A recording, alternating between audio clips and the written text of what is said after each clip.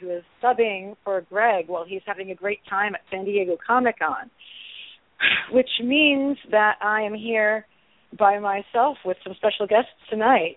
For those of you who don't know, Graphic Policy Radio is the show for comics fans who can explain why, contrary to DC Comics canon, a program like the Suicide Squad would need to be run out of the executive branch and could not be run out of the legislative branch by congressional aid. Even Amanda Waller is subject to separation of powers. So joining us tonight are two of our special guests who've been on the show before. We have with us Sarah Rasher, who is blogging about comics on Graphic Policy and covers Teen Wolf on the Rainbow Hub, and is someone whose academic background is, I refer to it as being a friendly resident Shakespeareologist. I know that's not an accurate term, but it's the one that I feel is most real. And so say hello, Sarah. Hello, Sarah. No, hi. And also joining with us is another classic guest back to join us today. Today is Stephen Attewell. Hello. Stephen is our resident actual historian, and you probably know his blog, Race for the Iron Throne, and his Game of Thrones podcast. If you're into that kind of thing, he's honest to God the preeminent expert of Game of Thrones in the U.S. He's going to try to deny it, but he shouldn't, because this is entirely discussed to be accurate and true amongst other people. So now that we've accepted I just think my fellow Game of Thrones writers are going to, hire a faceless man and have me assassinated now. Yeah, but I think game recognizes game, and I think that's going to be okay. So thank you both for joining me while I make two people with lots of academic background and degrees talk about things that are incredibly silly and humor me when I babble about the real way the Suicide Squad is going to be run. So I want to get started. This is our fear of missing out on San Diego Comic-Con episode. Brett my co-host, was on 2 panels at San Diego Comic-Con, and he will be back to talk about San Diego Comic-Con with us next week. But for those of us who are not there and who were not there, I was wondering if either of you guys had heard any announcements that really you feel passionately about. Good, bad, intrigued, anything like that. Is there anything that you heard about that's really just like, holy cow, I got to tell somebody about this? Because I could say for me, I really feel like the way that the press has been acknowledging the growth in female fandom, and that's been an article in and of itself. That's been a pleasant thing to see. A number of people have been kicking on conversations. The article in the New York Times could have had more detail and more explanation than it had, but I was cool to see it get mentioned. Hollywood Reporter wrote a similar piece. So this is definitely being the year of female fan awareness, I guess, amongst the media. And but parallel to that, there's, coming out of Comic-Con, we've also seen that there are not, in the Marvel Comics new slate of announcements, they are not really increasing the number of female creators on their staff. There are more female-led titles, but there are not more female people writing and drawing and editing and things like that, which is pretty important. So those are 2 of my big takeaways from San Diego. What do you guys think? Yeah, and when you pointed that out, I hadn't really thought of it because, I think what most people see when they see the announcements of the new titles is there's all these female characters on the covers. There's all of these titles with female names in them, or you look and it's clearly She-Hulk is in charge of that one. But you're right, when you look at the actual creators, they've got sort of the people that already have a following, but they're not really hiring all that many new people. Mm-hmm. In fact, the only 2 women there were 2 women who they added, both of whom were writers on the Agent Carter TV show. So that's a pretty, that's a really big pedigree for them to have to come in writing. There really aren't any they're new comic writers, but those are serious professional writers out there. I don't really see the mentoring of new young talent that's more diverse. I don't see that happening there right now. No. And that's unfortunate. And you're not really seeing it in a lot of the independent publishers either, which is part of the problem. It's like it's not just that, they're being mentored elsewhere and later moving up to Marvel or DC. There's not even really, it seems like a lot of encouragement at any level. Yeah, exactly. There's basically no ladder. It's all been kicked out. I do see publishers like Boom that has really consistently gone to webcomics and Tumblr to look for talent and bring that in. I know that's a real thing that they've done. But I don't really see that happening in so many other places. And that's really bad. And even Boom, it seems like a lot of the women that they're nurturing and they're bringing in, they're writing YA, which, while YA is awesome and I love it, and one of the trailers I actually wanted to talk about was the Hunger Games, because I eat that stuff up. But it's this sort of YA is the ghetto where you put women writers. That's a great point. Stephen, did you have any big reactions to San Diego? Yeah. So I had a pretty big negative reaction to Lucifer, or the show that has the name of Lucifer and a piano bar, and that seems to be it. I mean, Mike Carey's Lucifer is probably, unfilmable on television just because of how cosmic and weird it goes. But, especially, after what happened with Constantine, where, there was so much that worked about it and so much that didn't. It's damn it, the I don't know, whether you'd call it sort of, the magical side or the metaphysical side of DC just can't catch a break on TV. At the same time that... Except for iZombie. iZombie is awesome. Yes, tell us a bit more about that. I know you have a lot of opinions. I want to hold off on my feelings on iZombie and let Steve talk a little bit more about why Lucifer sucks, because I agree with him, though. So put a pin in that. Well, I think the basic reason why Lucifer sucks is that they took this idea of okay, what if, Satan quit and decided to live in L.A., and rather than have it being this enormous meditation about, identity and individualism and all kinds of different folklore, they made it, anti-help the LAPD solve crimes. Yeah, that makes no sense. Yeah. That's not what Lucifer would do. What the hell?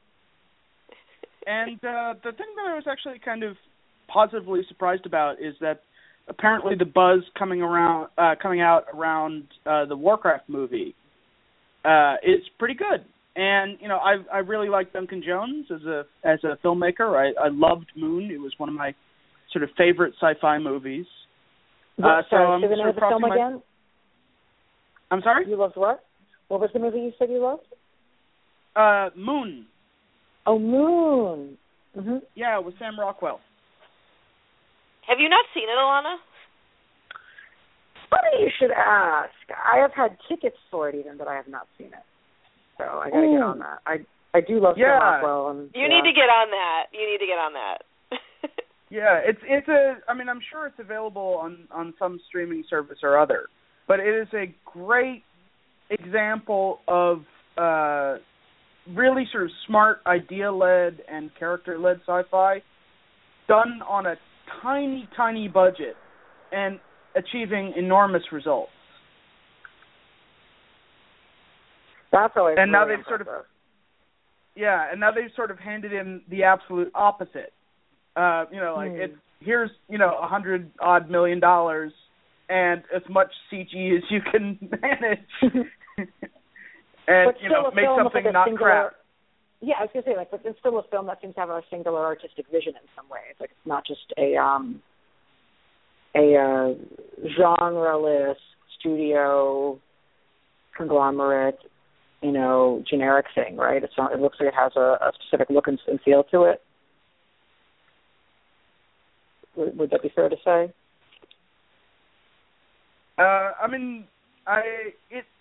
From what I've seen so far, it looks. It's very recognizably Warcraft in a way that makes it not just generic fantasy, which is a good thing. Mm-hmm. I haven't been able to see any of the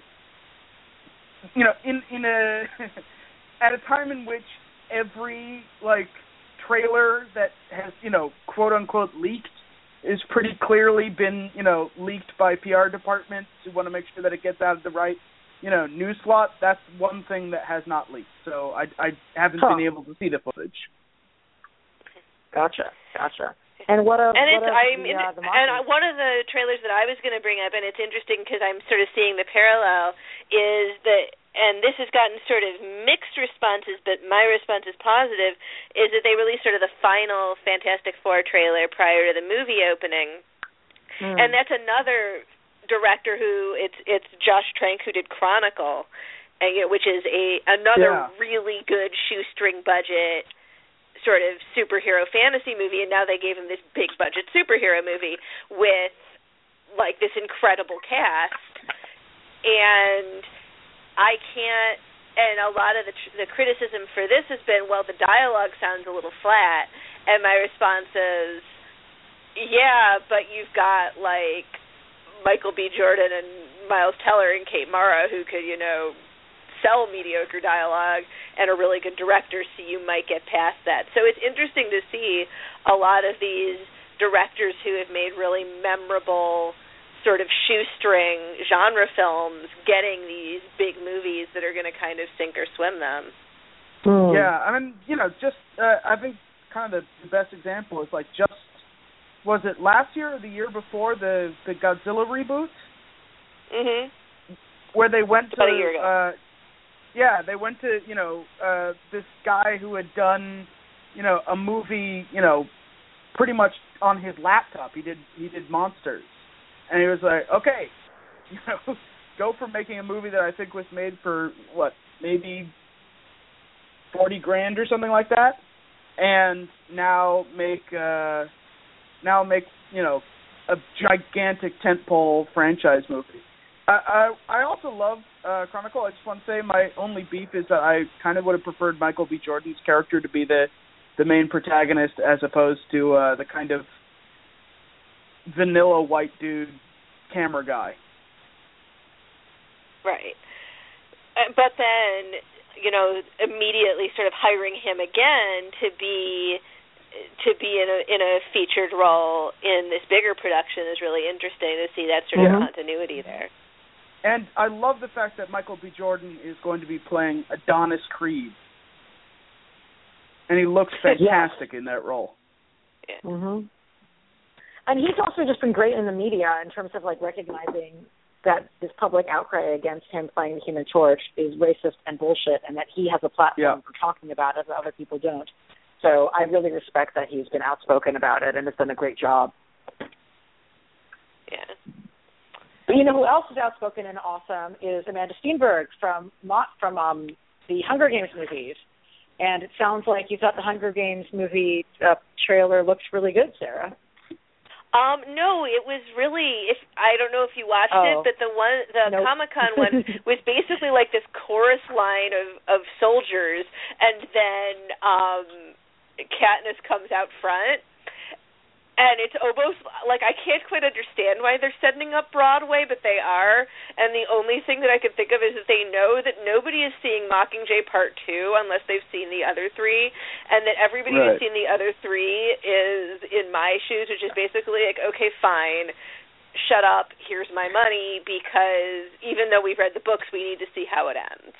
And they sort of seem to be banking on that in their PR campaign. They're like, there's nothing we can do to sell you on this if you're not already into it. All we can do is make sure that if you're already into it, you go to the theater 5 times. So, so the trailers are all very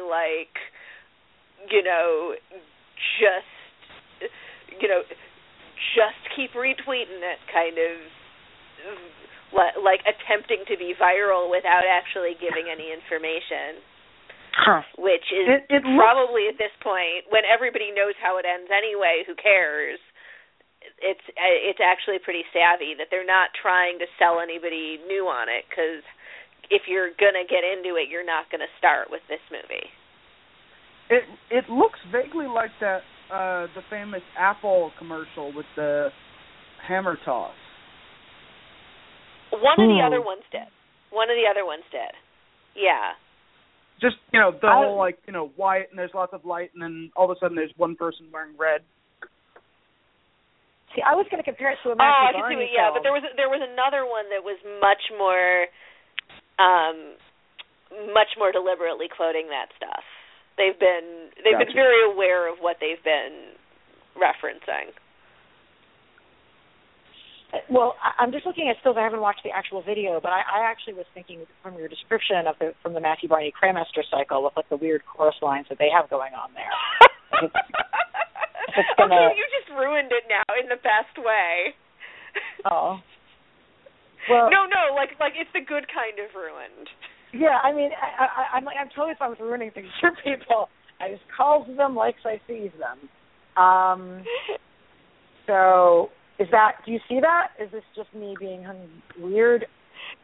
No, I see it, and it's one of those oh my God, you're right, and more than any of the other things that we've been bringing up, that I kind of hope it's intentional, but I doubt it is. Gotcha. Because if it is intentional, then they're trolling all of the teenage girls that are going to go see this movie, and that's fantastic. Is this Mockingjay? Is this a new one? Mockingjay Part 2. Mockingjay 2? Basically, they took the installment of the book trilogy in which the least happens and split it in half. Yeah, well, I mean, that's kind of the ongoing, franchise thing of trilogies are now tetralogies? What's the word for four? Tetralogy. Okay. I got it. Yeah. So speaking of trolling, do we want to talk about the Superman versus Batman trailer now? I mean, clearly. Maybe. Are we going to talk about how much I'm not watching it or not seeing the movie ever, and they've just made sure? I only watched the trailer because it's my journalistic duty to have done so. I really wasn't interested. There's a lot of people who are on the internet who are wondering if there's going to be a Jason Todd thing happening. If there is, maybe I would watch this, but I think that it's building everything to be a metaphor that doesn't actually make sense, and it's possible that the metaphor would work in the world of the film, but as someone who has spent too much time thinking about Superman and Batman in my life, it doesn't really translate to me. Plus, their Superman is just completely freaking wrong. They ruined Superman in the other movie, so there's really nothing they can do unless they were going to, have a completely different Superman, I guess. Well, it's actually kind of impressive, how they've continued to make it worse, because,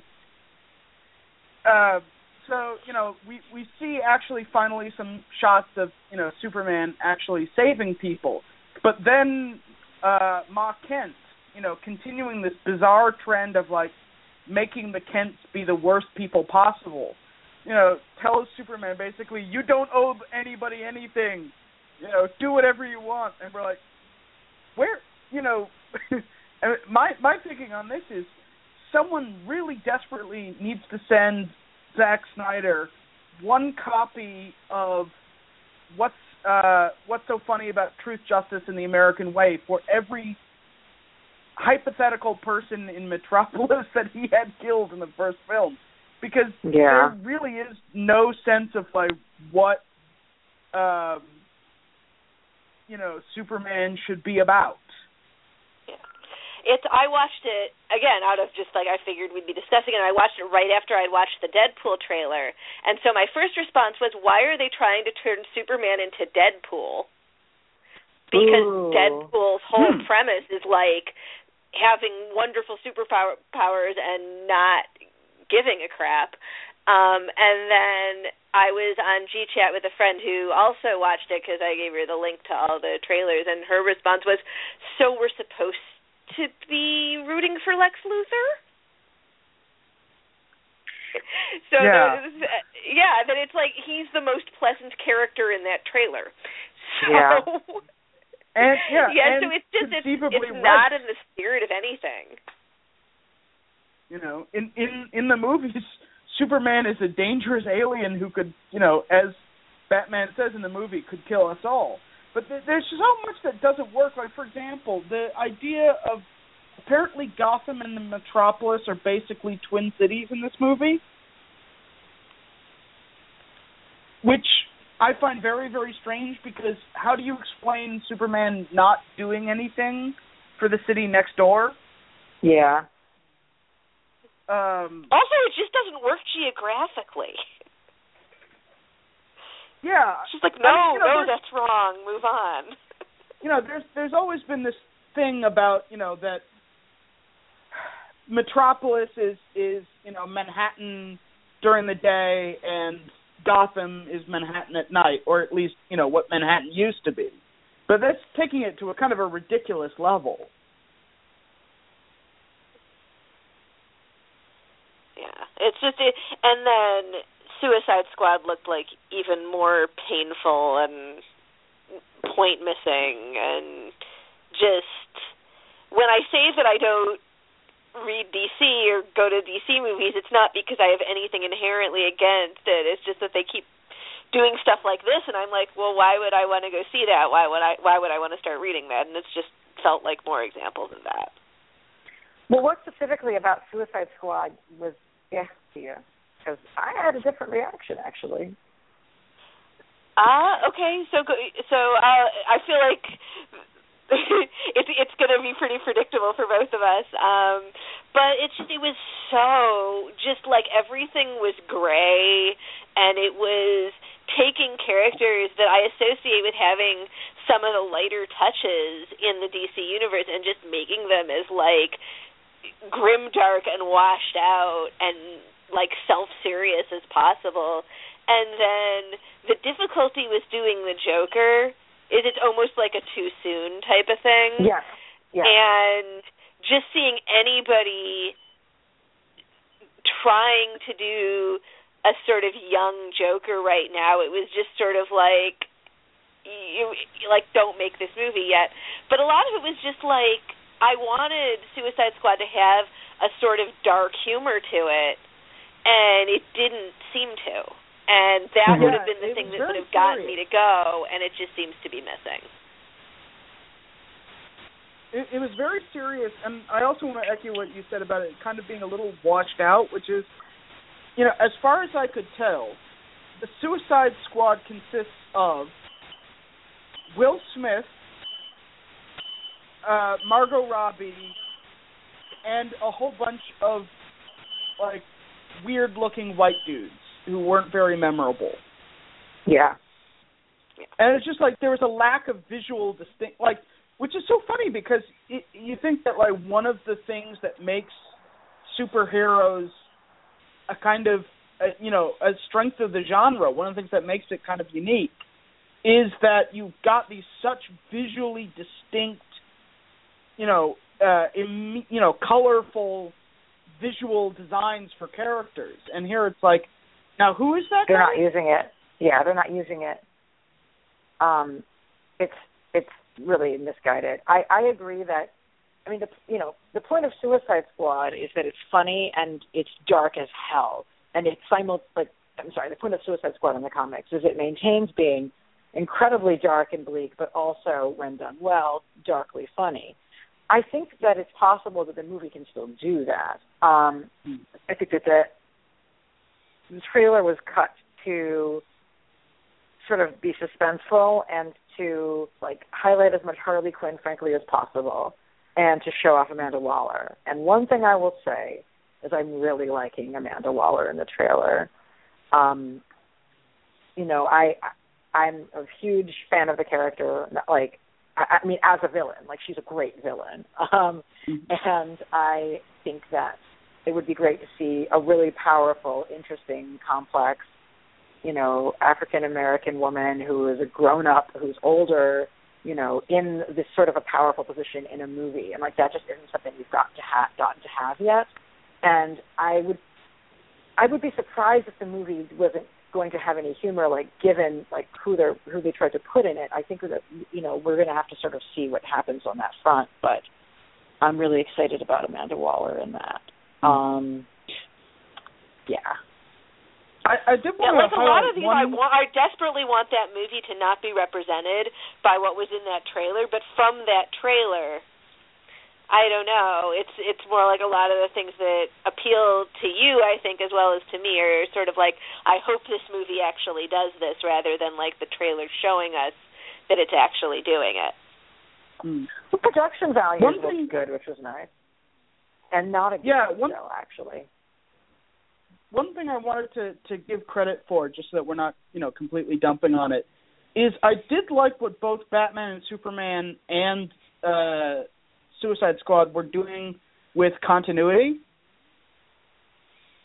which is that it seems like they're just kind of dropping stuff in without hopefully doing much in the way of origin stories. So like just having Jason Todd be a thing that people know about, or, you know, apparently Ben Affleck as Batman is going to be in the Suicide Squad movie, like in a cameo, and just have that be a thing that, like, yeah, there's Batman in this movie. I think that's good. I like the idea that, like, you know, that comic book characters can just do these cameos without having to explain it and build it up first. You know, making a little bit, you know, the whole kind of shared universe thing be a little bit less labored and kind of time intensive. There were a few. Sorry, go ahead.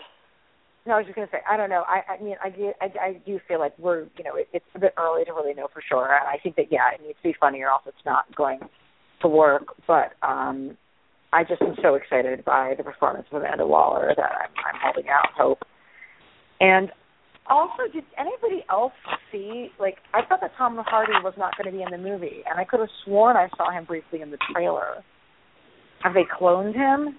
Am I old? Do all white people look the same now? Anyone? Sorry, I wasn't watching carefully enough to be able to tell you, to be honest. I just really could have sworn I saw him in there. I did not want him as Flag anyway. That would have been the biggest waste of him you could possibly imagine, basically. Although speaking of wasting people, I mean, so I really wanted Will Smith to play a hero because he has that charisma. If he was going to be cast as a bad guy and not as a major character, then Deadshot is a great way to go, because Deadshot is the sort of person who, if he chooses, could have that kind of charisma. He just chooses not to because he hates himself.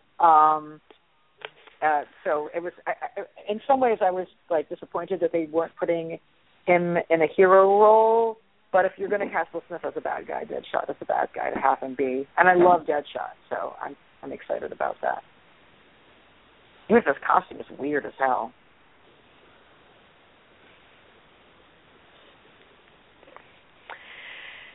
So there were a couple of TV shows that kind of caught my eye. What's been interesting about this sort of early reports about the TV is that the things that I thought were going to be good have turned out to just be really mediocre, and things like Limitless that I had no hope for, the response has been really positive, and the early sort of presentation has been really positive. But the things I'm most excited about are things that make me think of being in high school, because I'm old. And so I'm really excited about the whole Ash versus the Evil Dead thing. Yeah. Just because that's like, when we're complaining about some of these other trailers not highlighting the humor enough, that trailer felt like, we're going to show you everything that's going to be funny, and we're not going to ruin it for you at all. Yeah, tell me more about that. I don't know about this show.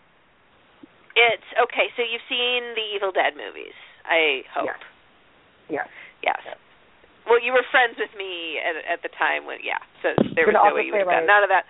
Anyway, so yes, so basically it's Bruce Campbell as Ash, except that he's the age that he is now, and then he's got some sort of younger, like, employee, like they work at a store of some kind, so he's got these sort of like young adult type of employee sidekicks that he sort of pulls in to having to stop the evil that's risen again. And they're doing it as a series where instead of, like he can seal the evil back in the book within the course of a movie, that like little bits of evil have to be continually sealed back in. It's on Starz. It looks like it's going to be incredibly gory and incredibly silly. And that's sort of like low budget on purpose look, where they're actually putting quite a bit of money into making it look incredibly shabby. And it just looks like it's going to be funny, but still scary and gross and kind of all the things that are really appealing about that whole universe in the first place. That sounds really great. I've been frustrated. I feel like a lot of shows have been on network TV that should not have been on network TV. So I'm glad to hear that, like, they recognize that there's some things that you can't do on network TV. Like, for example, you can't have a John Constantine show on network TV. And so I'm happy to hear that Evil Dead is also not going to be on network TV. Yeah. And that they're keeping what makes it fun. Yeah. And that they figured out what makes it fun and made sure that those things are going to maintain, and also that those are the things that they're marketing. Yeah, and knowing their audience in those ways. What are the other shows that that folks are hearing about that they're looking forward to seeing? Oh, did you want to talk about iZombie briefly? Well, iZombie is already on, and I don't know if there was a major presentation. I haven't seen a lot of buzz about it from Comic-Con. They might have brought it up a little.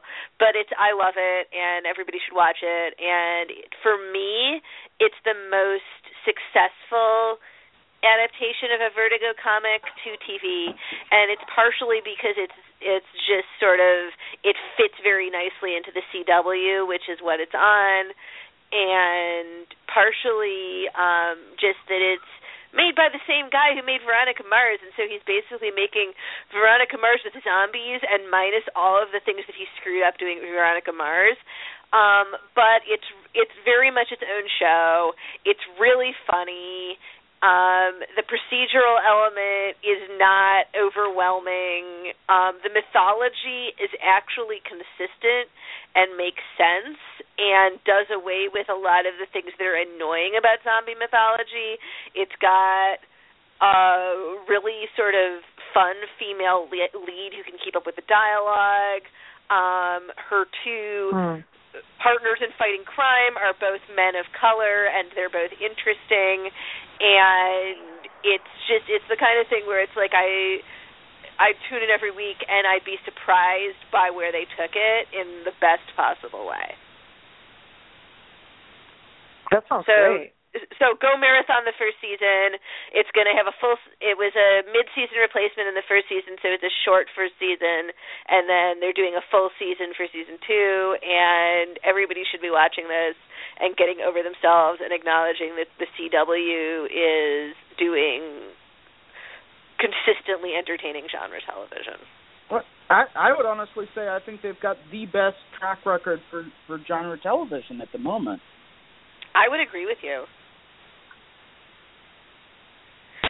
I mean, Arrow and Flash especially, have been rare examples of comic book shows that were, like, not just unafraid to be comic book shows, but, kind of happy and proud to be comic book shows. And they cross over, but they're really different from each other. Oh, yeah. I'm actually kind of hoping they cross over less so that they can each just sort of be their own thing. Mm-hmm. Well, I have opinions about Green Arrow that I won't torture you all with right now. I think that being a Green Arrow fan is detrimental to watching the Green Arrow show. So I won't go there. You have to pretend that they don't even you have to just pretend that they're not even in the same building, because otherwise you will hurt yourself. And people tell me just pretend that it's Bruce Wayne. Pretend it's Bruce Wayne. Don't pretend that it has nothing to do with the Oliver Queen. So yeah, pretend that it's a Batman knockoff where they couldn't get the rights. Yeah. And if they were going to do that, there's so many Batman ripoffs that they could have used, actually. But that's another story. So speaking of stories, I want to make sure folks have time to talk about comics for a little bit right now. We were doing a bit of a run-through of what are some of the shared titles that folks have checked out. And one of the things that I think is important for us to talk about is the Eisner Awards, which are the big industry comics awards that happen every year. They're announced at San Diego Comic-Con. And we've been really excited to see that Lumberjanes, which is out by Boom Studios, is a new title by two female creators. Actually, the whole creative team really are women, and are amazing. And they are just winning Eisner Awards. And Stevenson, the creators, Shannon Waters, and just great people working on this book. And it was not just the winner for young adults. It was also the winner for Best New Series. So I wanted to make sure we had a little time to talk about that on the podcast today. For those who don't know the series, the premise is there is a summer camp for a kind of awesome Girl Scouts type group. We have a crew of 5 young girls who are friends with each other and go on madcap adventures that have a bit of a horror monster feel to them, but it's none of it's too scary for kids. It's all very much it's a book for kids, but that adults can certainly read and love and enjoy a lot. I'm not good at telling you how old people should be when they read things. This was actually given the award by the Eisners for teenagers, which I think is preposterous, but we'll go into that in a minute. I think that this book would be very friendly for younger kids, much younger kids than that. And it's got adorable art and good humor and is really well done. One of the ongoing gags is that people's exclamations are dotted with the names of various important women in history. So if you are reading the comic, it's a good opportunity to pull out your Wikipedia and look up a couple of names in case you haven't heard of them. So that's sort of the bell premise. hooks used as a Stanleyism was awesome. Yeah. What was the joke about? I think somebody might actually have a list of interjections online in there, which would be great. For the love of Sister Rosetta Tharpe, please. I mean, I want to. What in the name of Mae Jemison and stuff like that? Yeah, totally. And of course, the girl who's the one who says that plays guitar like Sister Rosetta Tharpe does. So. I love this comic. And we've been reading it since it came out. The first 2 trade paperbacks are out right now, which means that these are great gifts to go and give people. I don't know if you guys have strong feelings about this book in terms of age stuff, but I was surprised to see that it was put for I think it was 13-year-olds or so in the Eisner Awards. I feel like it can go much younger than that. But by the time you're 13, you're reading adult stuff. So I don't know why you would have a book that was targeting kids. I mean, I think it reminded me kind of a lot of Adventure Time, of stuff that works for a very wide age range. Mm-hmm. I'd definitely give this to, I don't know, under 10. I think that's perfectly fine. Yeah. And the other thing is one of the things that really stands out to me about it is, I would give this to boys, even though there are barely any male characters in the entire thing, because I feel like this would be your proof that if you give people of any gender a good story, they're just going to read it. And it's just that it's as much as it's so much making a point about this is a girls' camp where everybody is female, and that when male characters show up, that's actually remarked upon. That at the same time, that it's such a good story that you after a while you don't really notice, is maybe the best way to put it. Yeah, I mean the book's handling when they end up running into the boys from the boys' camp who have been possessed. There is a sort of cool moment of it being like, oh yeah, boys are a thing. Okay, let's be nice to them, and like that was sort of the dynamic there. It was not like ooh boys or yay boys. It was like, oh, it's people. Okay. Yeah, and I like the fact that like the girl's ick moment is associated with like rampant werewolfism and mind control, because it just kind of really put a finger in the eye of that particular attitude. Yeah. Were you ever a Girl Scout, Elana? Because I was. No. And my Girl Scout camp experiences were sadly unlike that. But there's a lot of in-jokey stuff that if you had that particular experience, like there's the whole arc where they're like trying to get all of the terrible badges, and like even though they seem incredibly easy, they turn out just to be impossible to get for some reason. And there's a lot of things like that I think really resonate no matter how long ago you were in Scouts with that kind of thing. So it's going from all these different kinds of cool angles.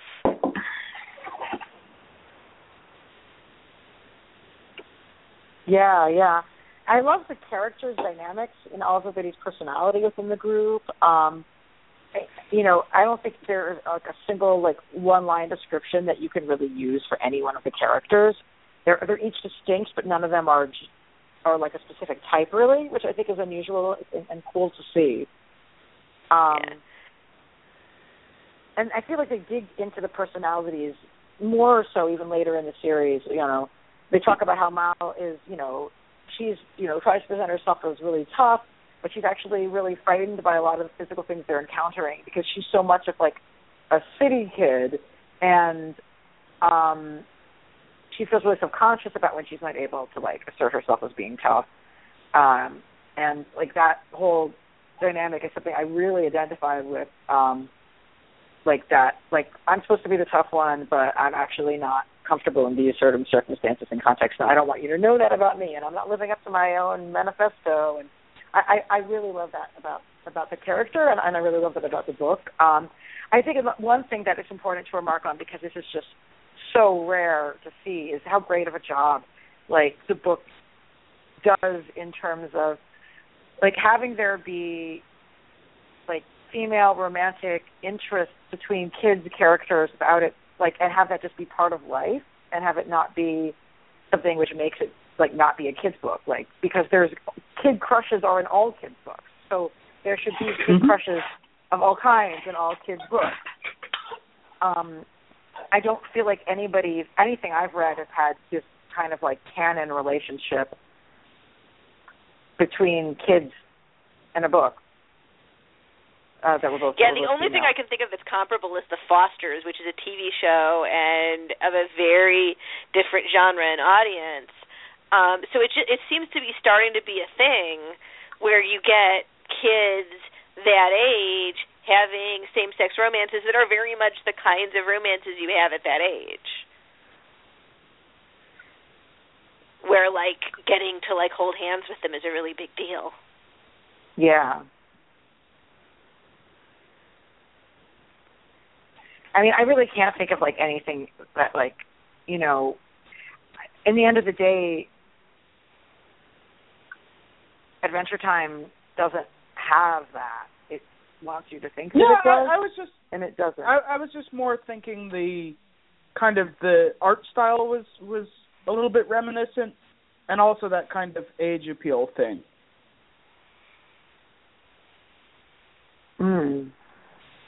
I seem to be going for mostly surface comparisons tonight.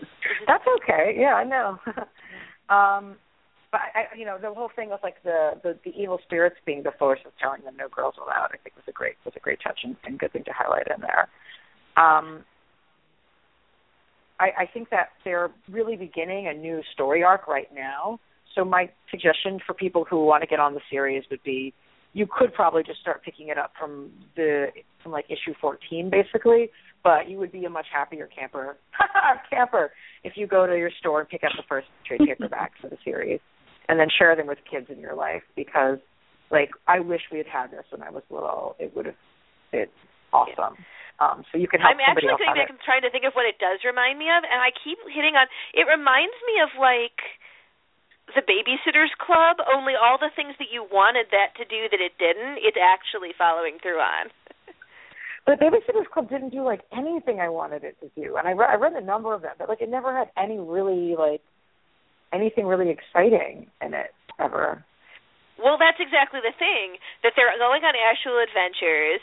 It's following through on the complexity of characterization, and everything doesn't just reset at the end of every issue. And so, in other words, it's all the things that, like, we didn't quite get from all those, like, girl-oriented serials in our generation. It's actually giving you all those things. Plus all the queerness. So, yay. Right. Yay, queerness. Yay. And yay to the Eisners for giving this the Best New Series award. Any other Eisner thoughts, guys? It sounds like there's a lot more female nominees now than there had been in the past, which is good to see. I don't know if anybody's done a racial breakdown, though.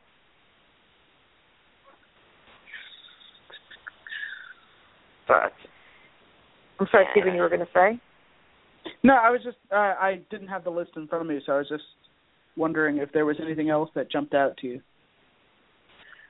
The writer of Avatar has got one of the Best Writer Awards, Gene Wang, and he's really great and deserves it, and I hope that he will continue to be making lots of great art that I can consume. So he won that guy. And, wow, I'm drawing a blank. I don't actually have the list in front of me right now. I'm a terrible, terrible host. Why isn't Brett back? I don't have it in front of me either, but not a lot jumped out to me other than Lumberjanes when I was going over it. I was, like, looking for other things to talk about. I was like, the rest of it seemed pretty sort of like, yeah, that makes sense. Yeah, that makes sense, rather than like, oh, my God, hooray, victory for everybody with a lot of them. Well, I know that Sarah is super Marvel. I wanted to just sort of ask if folks have any thoughts about the new Marvel titles that have been announced. 45, I guess they realized that DC overstretched, but they also wanted to overstretch a lot themselves. 45, all new, all different Marvel books were announced, with the creative teams for most of them announced, though not all. This is how we know that Marvel is not hiring enough women, just based on this announcements list. But there's some cool pieces in here, too. Did anything jump out to you guys that you're particularly looking forward to read, or that sounds particularly loathsome and worthy of our despise and sneers? Spider-Gwen, I picked up the first appearance just to check it out and see what people were talking about, so that might be cool. They're doing Spider-Man 2099. Peter David, man, and Peter David is all about Spider-Man 2099. Like, that's just one of his great loves of his life. And I never really tried it. I just had a really, intense childhood flashback to buying single issues of 2099 from card tables on the sidewalk. Yes, because you're from New York. Yep. But, yeah, so I'm a big Peter David fan, and I've never really read 2099. And for some reason, this is a story that Peter David wants to do, forever and ever. I don't know. Are you interested in it, or? I mean, Spider-Man 2099 was I would argue, kind of the best thing that came out of a not hugely successful experiment. Mm-hmm. So, might be good. I kind of like the having Spider-Man in a kind of a corporate espionage family drama kind of thing was interesting. Mm-hmm. Sort of a different milieu for the character.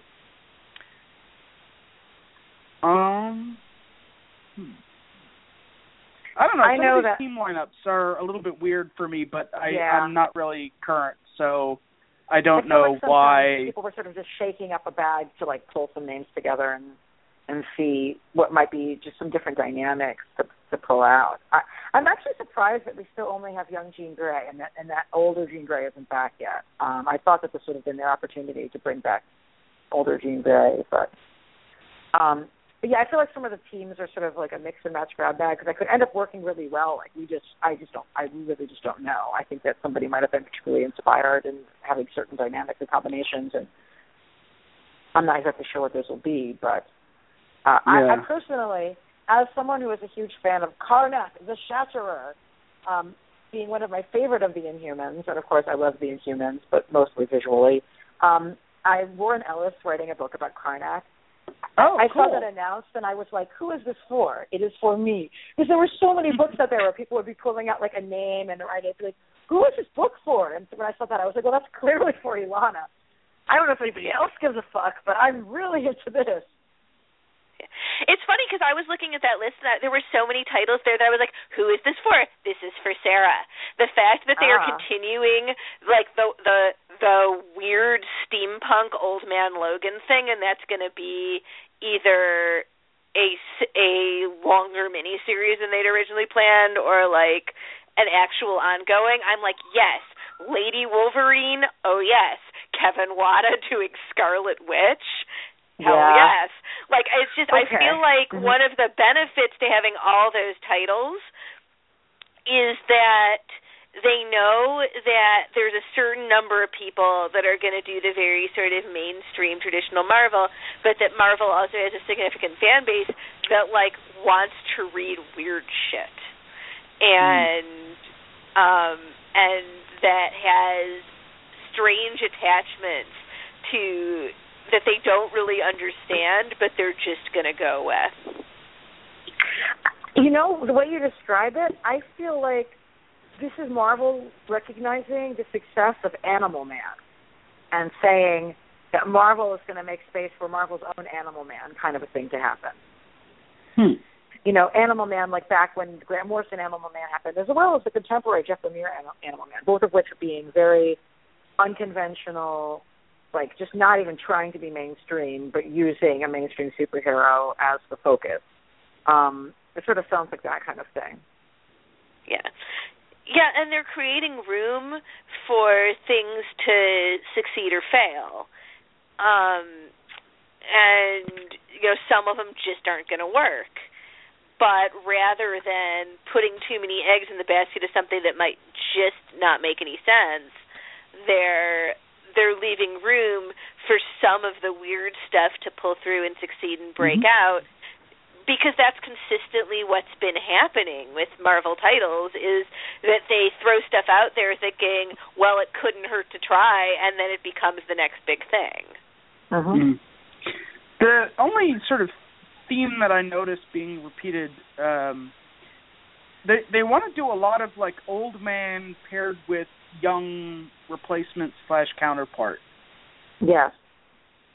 They're doing that with Captain America, who I guess is becoming the new head of S.H.I.E.L.D. They're doing it with Hawkeye, and they're doing it with Logan. Yeah, I'm told that it's always older men because nobody cares about older women ever, apparently. So the rest of us should just be shuffling off this mortal coil, apparently. No, but I do think that that's like a theme that you see throughout the books. I don't really. It's not something that I particularly feel a calling towards reading, but it could end up being interesting. I don't know.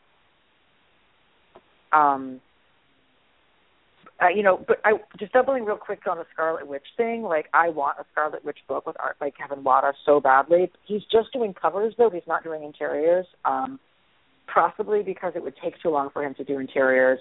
But, God, I want there to be, like, the day where he gets to do a whole book, just him, because that would be the most gorgeous shit in, like, ages. You know, the whole thing with James Robinson around Airboy, I'm feeling really conflicted about picking up the book. I really appreciate that he came forward and expressed that he had heard people's concerns and acknowledged that he fucked up. but I don't know. My feelings about it are complicated. I'm not really sure. I want to buy Scarlet Witch #1. I don't know. I'm not quite sure what I'm going to do, though, to be honest. Yeah. And I know that I'm just going to buy it because it's Scarlet Witch and just, like, hope it's fine, you know? Yeah.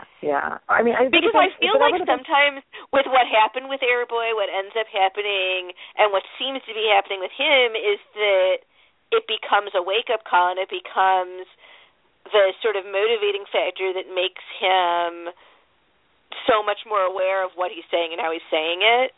Mm-hmm, and I know I never want to be the kind of reader, the kind of consumer who gives up on a creator who, in good faith, sees what they did, goes, oh, no, and then permanently stops doing whatever thing they did. Well, I think that one of the downfalls of Internet culture is the desire to sort of write people off because they screw up, even if they apologize and they make a genuine effort not to do it again. So my hope is that this becomes a teaching moment for him, and it looks so far like it might have been. Well, the thing is, I would imagine that some of the stuff has already been written at this point. It's really easy to fuck up Scarlet Witch because of her, like, kind of, you know, I'm not, like, anti-House of M, but it is sort of like I want there to be things that aren't just about how she's crazy and can't handle things. I've been happy to see the stories not really going in that direction lately in Marvel. I think that her being in the movie sort of pressures Marvel to not just have her be some crazy woman who has crazy and has babies or whatever. But I do think that it's, like, entirely possible that, you know, this stuff is all in the can and right now, and also that it would have been really great to have a woman on the title given the problems people have had writing her in the past. But yeah, I don't think that, like, I would write somebody off who's been willing to engage in getting response. But I also, like, I think this was already in the can by and large at this point. That's true. What was I going to say? Anything? Spider-Woman. I mean, people definitely wanted to talk about Spider-Woman when I was trying to get people to talk about Airboy. So I feel like we should at least mention the whole Spider-Woman is going to have a baby thing right now. I've been really enjoying Hopeless's run on Spider-Woman. It's a book that began, like, I'm partial to Jessica Drew. She's a character I enjoy. I really like what Bendis did with her, basically. So I picked up the book. I liked Spider-Woman. It was good, but then near the very most recent issues, it got really good. It started doing something really interesting about how we talk about villains and their families and women and whether or not women are being victims or having agency in their own lives. And that got really interesting and was really freaking cool. I'm totally pro there being, like, more superhero moms. I don't really know why Jessica Drew would be one of them. But I'm willing to find out. I just hope that it's not one of those forced alien weird pregnancies things where, you know, a la Carol Danvers in the 1980s. Or I mean, I don't think anybody could do something quite that fucked up again in this world. But I don't know. This is not the character who I would have. This is not the character whom I would have necessarily made a mom, and I mean, I'm worried about how it could be handled, but it could be good because Hopeless has been good so far. But yeah, I don't know. I'm kind of going to wait and see on this. Anybody else have any strong reactions? Not to that one. No. Sorry. A lot of people were really saying, like, you know, Jessica Drew has never expressed any interest in having a kid, so why would she go and have a kid all of a sudden? You know, I mean, obviously, like, life happens, and sometimes people change how they're thinking about things, but I also do think there's something to be said for, like, respecting women who, like, who choose not to have kids and not to make everything about women to be about having that be a goal. But by the same token, you know, there really isn't a lot of space in comics, generally speaking, for people to become parents and for women to become parents, especially, like, it's used as a way to write people out of the story rather than as a way to keep people in them. So having a story be focused on a character who is a mom is definitely would be a different thing to do. Yeah, it's actually almost a way of comics catching up to how TV in particular has gotten better and better at showing women balancing parenthood and whatever else they're doing on the show in ways that are not, trivializing either one and not reducing it to she must choose between career and family so much as this is a person who has a family and also has a career and this is how they interact. And it's one character being pregnant and having a child and having that be part of her arc, that's not, if we'd seen 5 covers with female characters suddenly pregnant, then it would be weird and,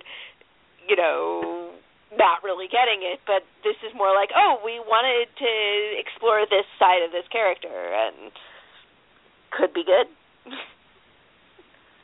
Yeah. Could be a giant mess. We'll have to see. Has anybody read anything by Gary Duggan by any chance? Because I like the team that he has on Uncanny Avengers, but Quicksilver, Brother Voodoo, and Rogue, these are all things I like. But I've never actually read anything by him. Curious. All I'm finding on Google is he's a gifted Irish playwright, but I think it's a different person. It could perhaps be. The other interesting piece is, the Ultimates really looks like it's going to be the African American superhero team of high-powered superheroes. Basically, I'm so happy to have Ms. America in something, because America Chavez is amazing and wonderful. Al Ewing has been doing good stuff, pretty consistently lately, so I think that book could have some real promise. Doctor Strange by Jason Aaron. I've been wanting a Doctor Strange book that I actually really wanted to read for a long time, because genre-wise, well, let me put it this. I have framed issues of Doctor Strange stuff from, the 60s that's super trippy, framed on my walls of my apartment because the art is so cool. But I have never in my life read a Doctor Strange book and actually, liked it as a comic in and of itself. Ironically, with this new Jason Aaron, Chris Bacalo Doctor Strange book, I might finally have a Doctor Strange book that I want to read, but that's whose art I don't really care for. I know that, as someone who doesn't really like a lot of house-style art, you'd probably think I'd be, really into Bacalo because he's not someone who just follows generic house art style. And I respect his creativity, but his aesthetics just isn't for me. I don't really like his aesthetic. So I think it's funny that after all these years of, thinking that Doctor Strange books look pretty but aren't very interesting to read, here's a Doctor Strange book by Jason Aaron, who I really like to read, and an artist who I'm kind of But I'm so much more willing to forgive art that I'm not that into. And that was honestly my response, too, was I'm going to read this because it's Jason Aaron, and I'm just going to get over the fact that the art is not what I would have dreamed for it to be. Well, I do that all the time because most of the art in most of the comics is bad. So I do get over it. I just think it's funny that that's the particular team on it. But I feel like with Jason Aaron writing Doctor Strange, we could finally have a really good Doctor Strange book, which is just in time for the movie that had a white guy for no particular reason in the lead. But there you go. And for those who don't know, might still be interesting. For those who don't know, because since we are serving as a news service, people should know A-Force is sticking around as an ongoing title by G. Willow Wilson, female superhero team with an amazing cast on it. Victor Ibanez on art. He did work for Storm, so he's a quality guy. And I think that's going to be a really big hit. I think that's going to be a really big success for Marvel in the new year. So one other thing we had mentioned talking about was Rat Queen. It's been on the list of books that we like for a while, but we haven't really talked about it much on the show. I realized that for me, I began reading the series right around the time I started playing D&D for the first time in, like, forever. And I don't think that that's a coincidence that I really found myself, like, getting into the comic at the same time as I was playing D&D, because it's pretty much a comic for D&D fans with a sense of humor. For folks who don't know, Rat Queens is an image series about an adventuring party of four female heroines, and they are an adventuring party that goes and does the things that you would do if you were playing a D&D game. Like, it's just, I can't think of any other way, and it's funny. And it has body humor and cursing and character development. Am I missing anything there, Stephen? Let me see. The only thing that I'd add, I mean, I think that's all accurate and good. I liked the second trade better than the first.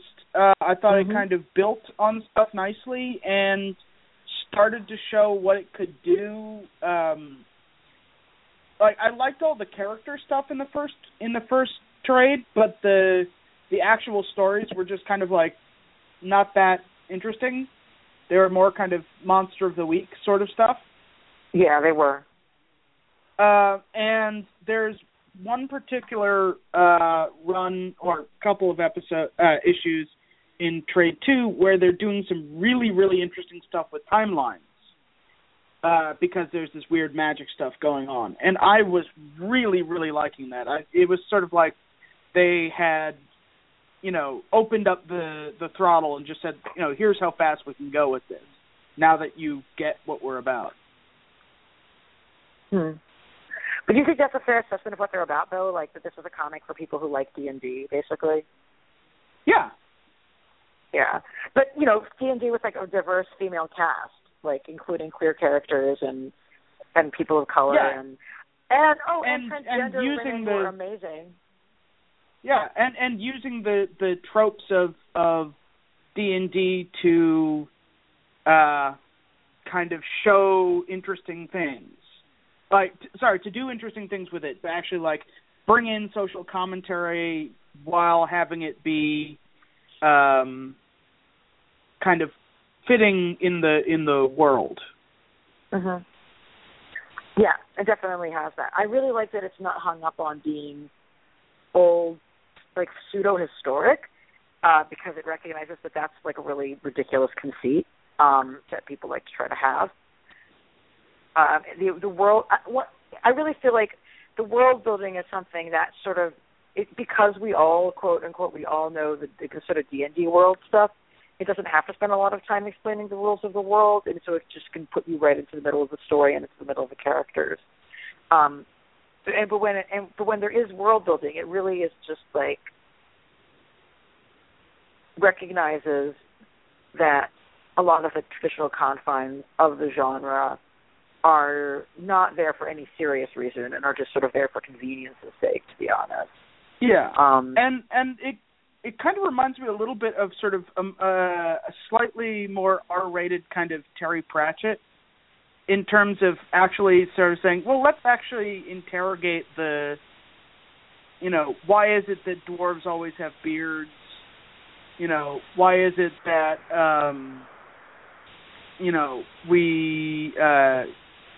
let me see, the dwarf beard thing,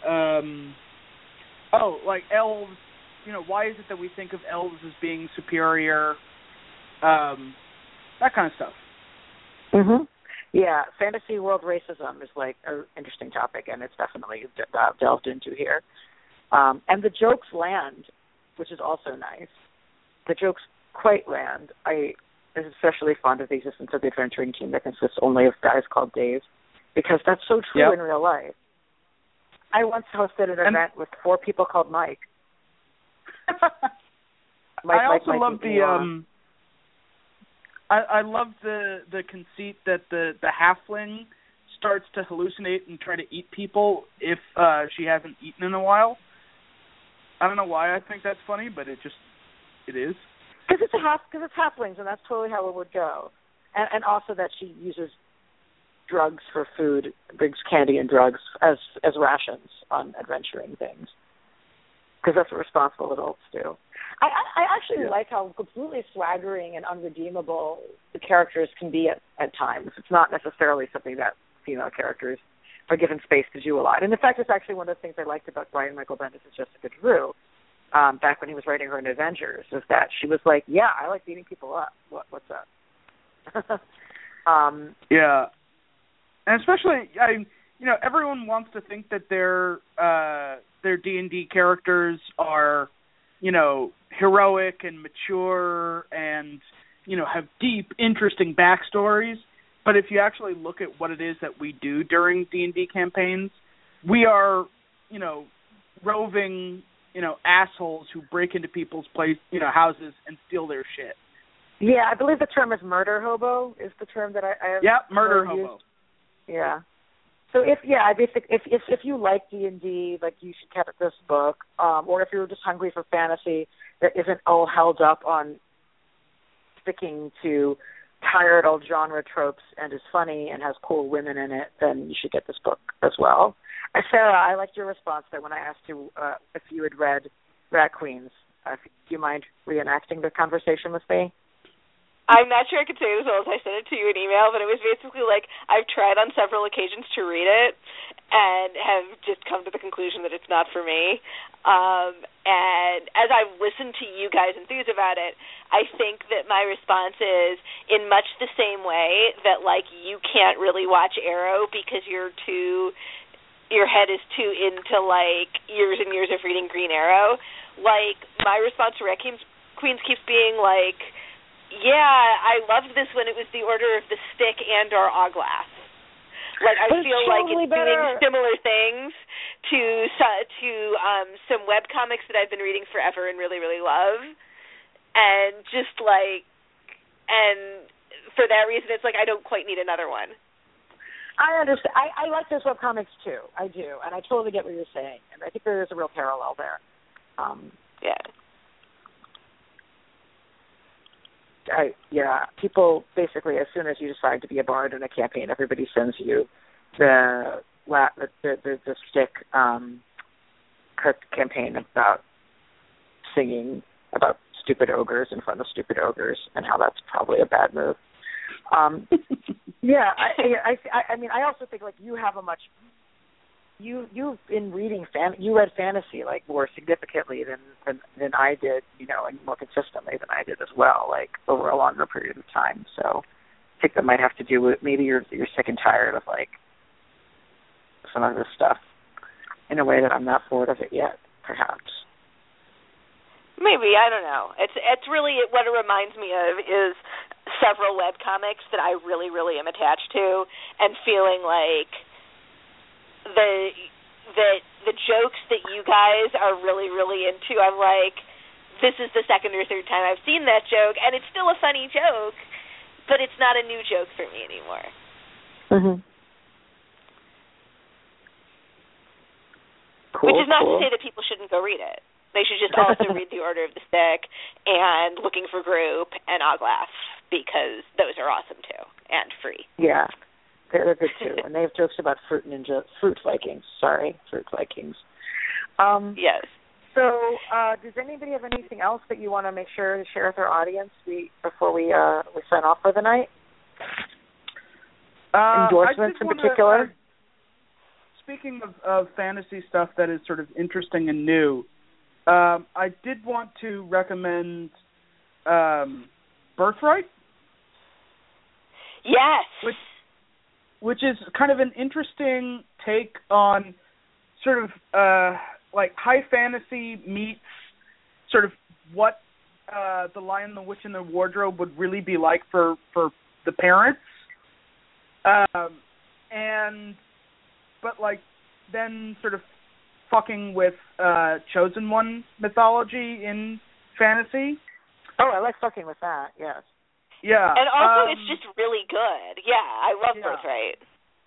And the other thing that I've been reading that I've sort of, I haven't made up my mind yet, but I think is kind of important to read and kind of appreciate is Autumn Lands,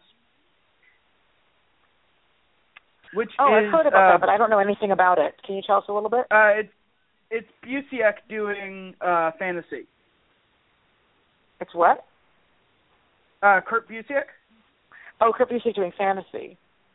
Yeah, and it's sort of a world in which everyone is animal people, and it's sort of a world ruled from these flying cities, and